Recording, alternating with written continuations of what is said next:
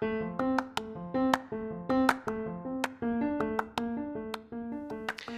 live in a culture full of conflict and disagreements.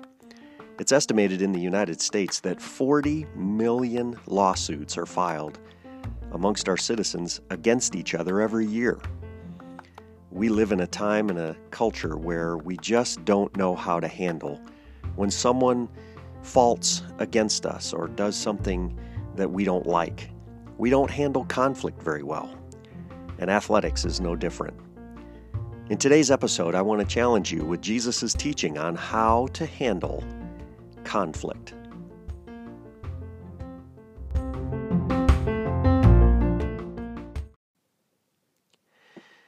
Astronaut Jack Swikard has been quoted in the movie Apollo 13 that recounts this ill-fated journey to the moon by saying, "Houston, we've had a problem." That's the actual quote that was transmitted after a major malfunction happened with that spacecraft. And that phrase is often used to humorously describe when something goes wrong.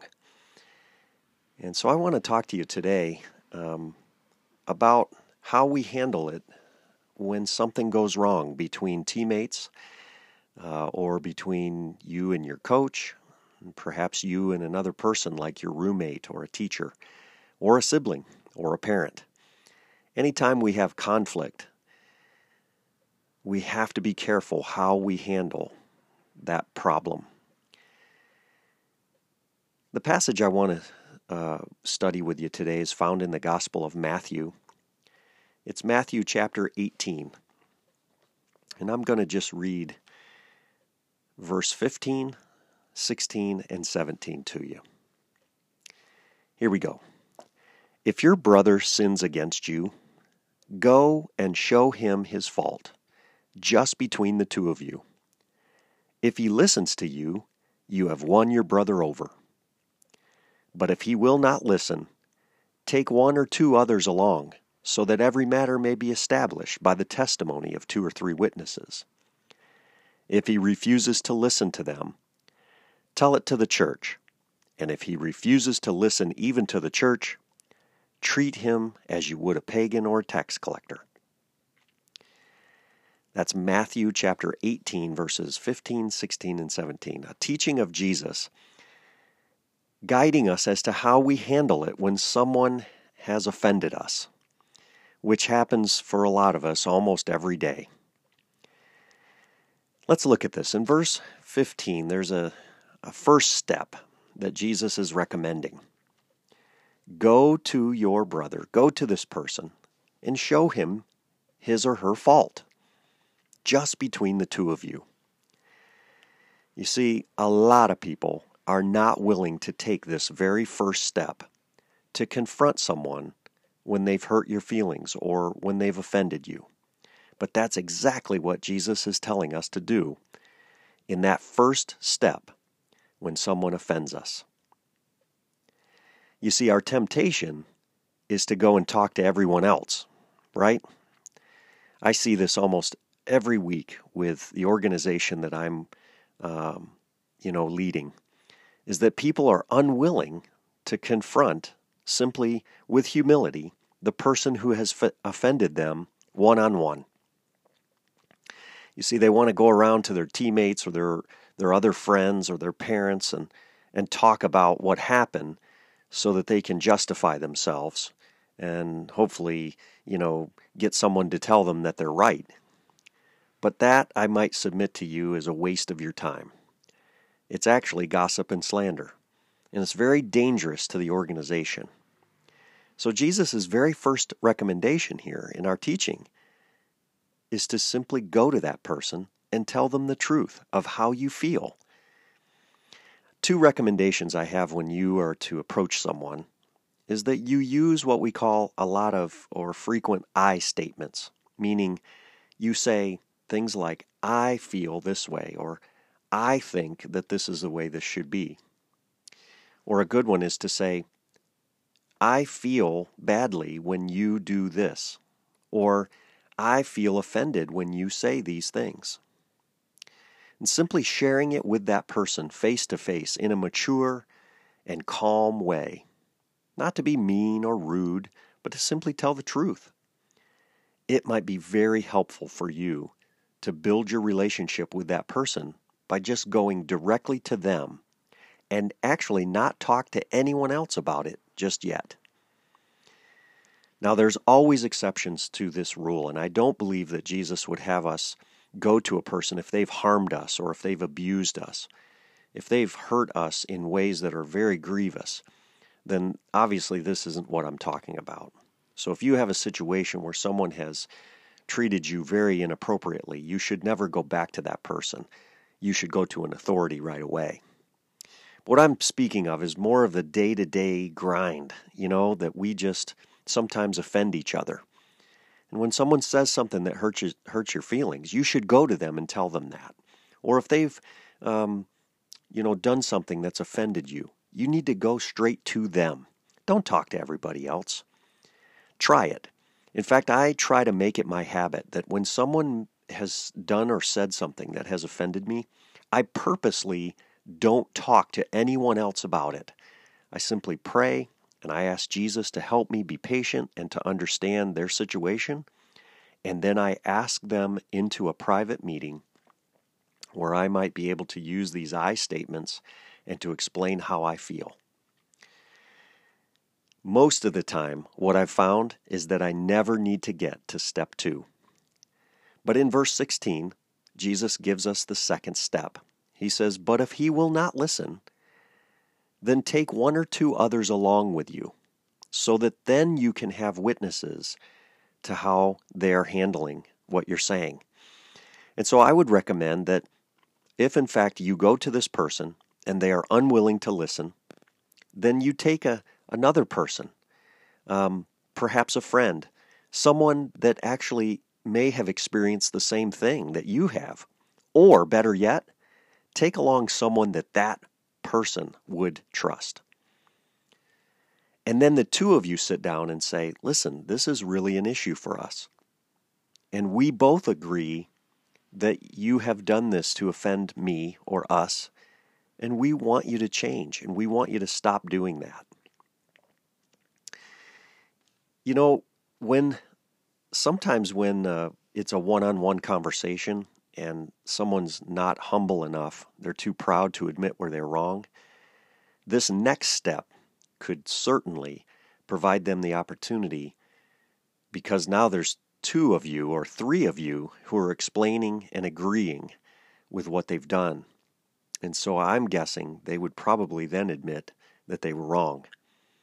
However, Jesus provides us a third step.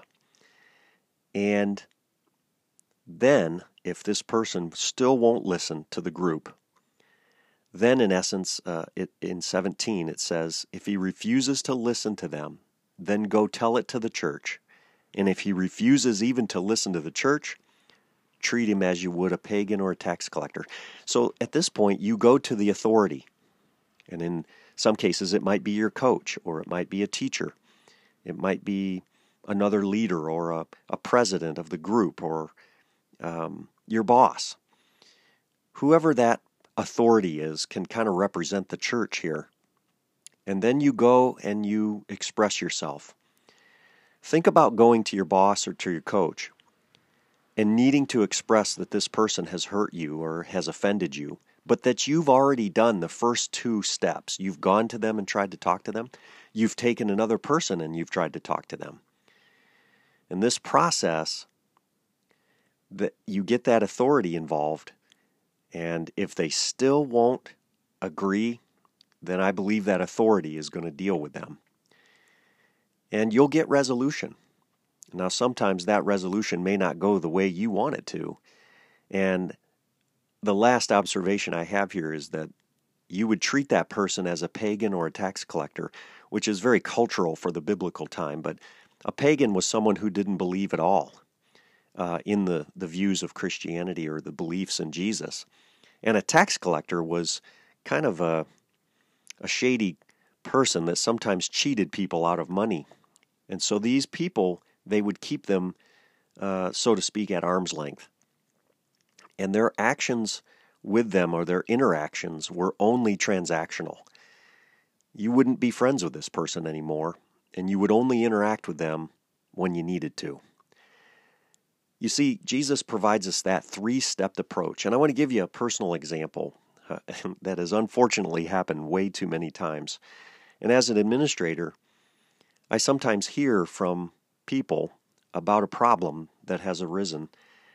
Perhaps an athlete has been upset with their coach or with a teammate.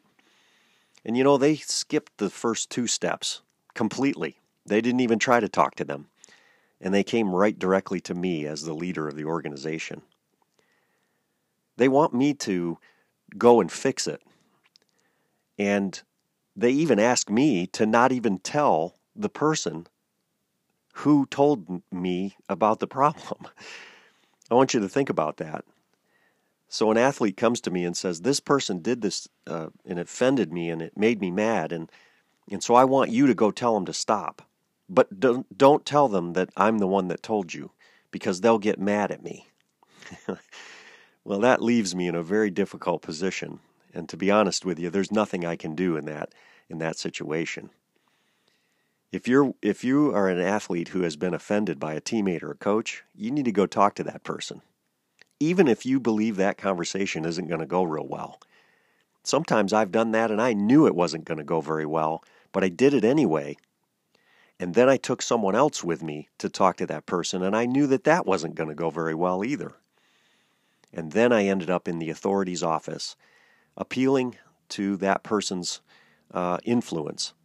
And even when that doesn't work out, then I know that I've gone through the proper steps to try to get resolution with this relationship. I see too many students who are unwilling to talk about conflict. In this perhaps social media-driven society, we don't often want to talk to people face-to-face. We certainly don't want to talk to them on the phone. We just want to text them or direct message them, or better yet, send them an email. Or worse, we don't even want to talk to them at all. We just want someone else to fix our problem. And that is certainly not what produces good, healthy teams. How is it that you handle conflict when someone has offended you? Let me challenge you. These 3 steps can be very, very helpful for you in being a leader on your team. You see, people are flawed, and they're going to make mistakes. The last thought I want to leave with you here is that I was reminded recently that Jesus died on the cross for all the sins of the world. And we often think of that as that he died for my sins, for ours personally. And I'm very grateful for that. And I live in such a way as to thank Jesus for dying for my sins. But the other side of that is that Jesus also died for all of the sins that were committed against me. I want you to think about that for a minute. He not only died to forgive you for what you've done, he's actually died for the sins that were committed against you as well. And so for those offenses, Jesus has already paid the price. Does that change the way you might view another person when they offend you? I hope it does.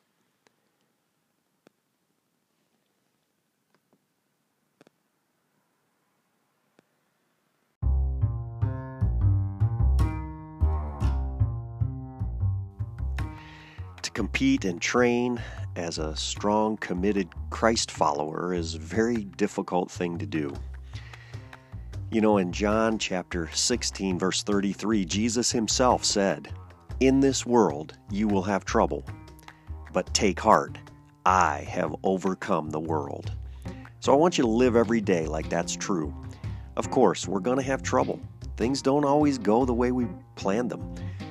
It's a fallen world. It's a broken world, and we're trying to make it a better place. And we're using the Holy Spirit's guidance for us to live like the Lord Jesus Christ. I want you to take heart. The Christ-Centered Athlete Podcast exists to encourage you with each episode to study deeply the words of Jesus and the teachings of Christianity and apply it directly to your competitive training and your efforts as an athlete. I believe God uses athletics in our life. He challenges us, He supports us, He puts us in a context to learn about ourselves and about Him. And our faith can be strengthened through competing and training with all of our might to do it for His glory. So I hope this has encouraged you. I really appreciate you subscribing and liking this. Leave me a review. Tell me and give me your feedback.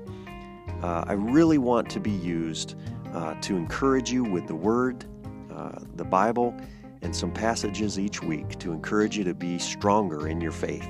And so, thanks again for listening. Stay close to Jesus.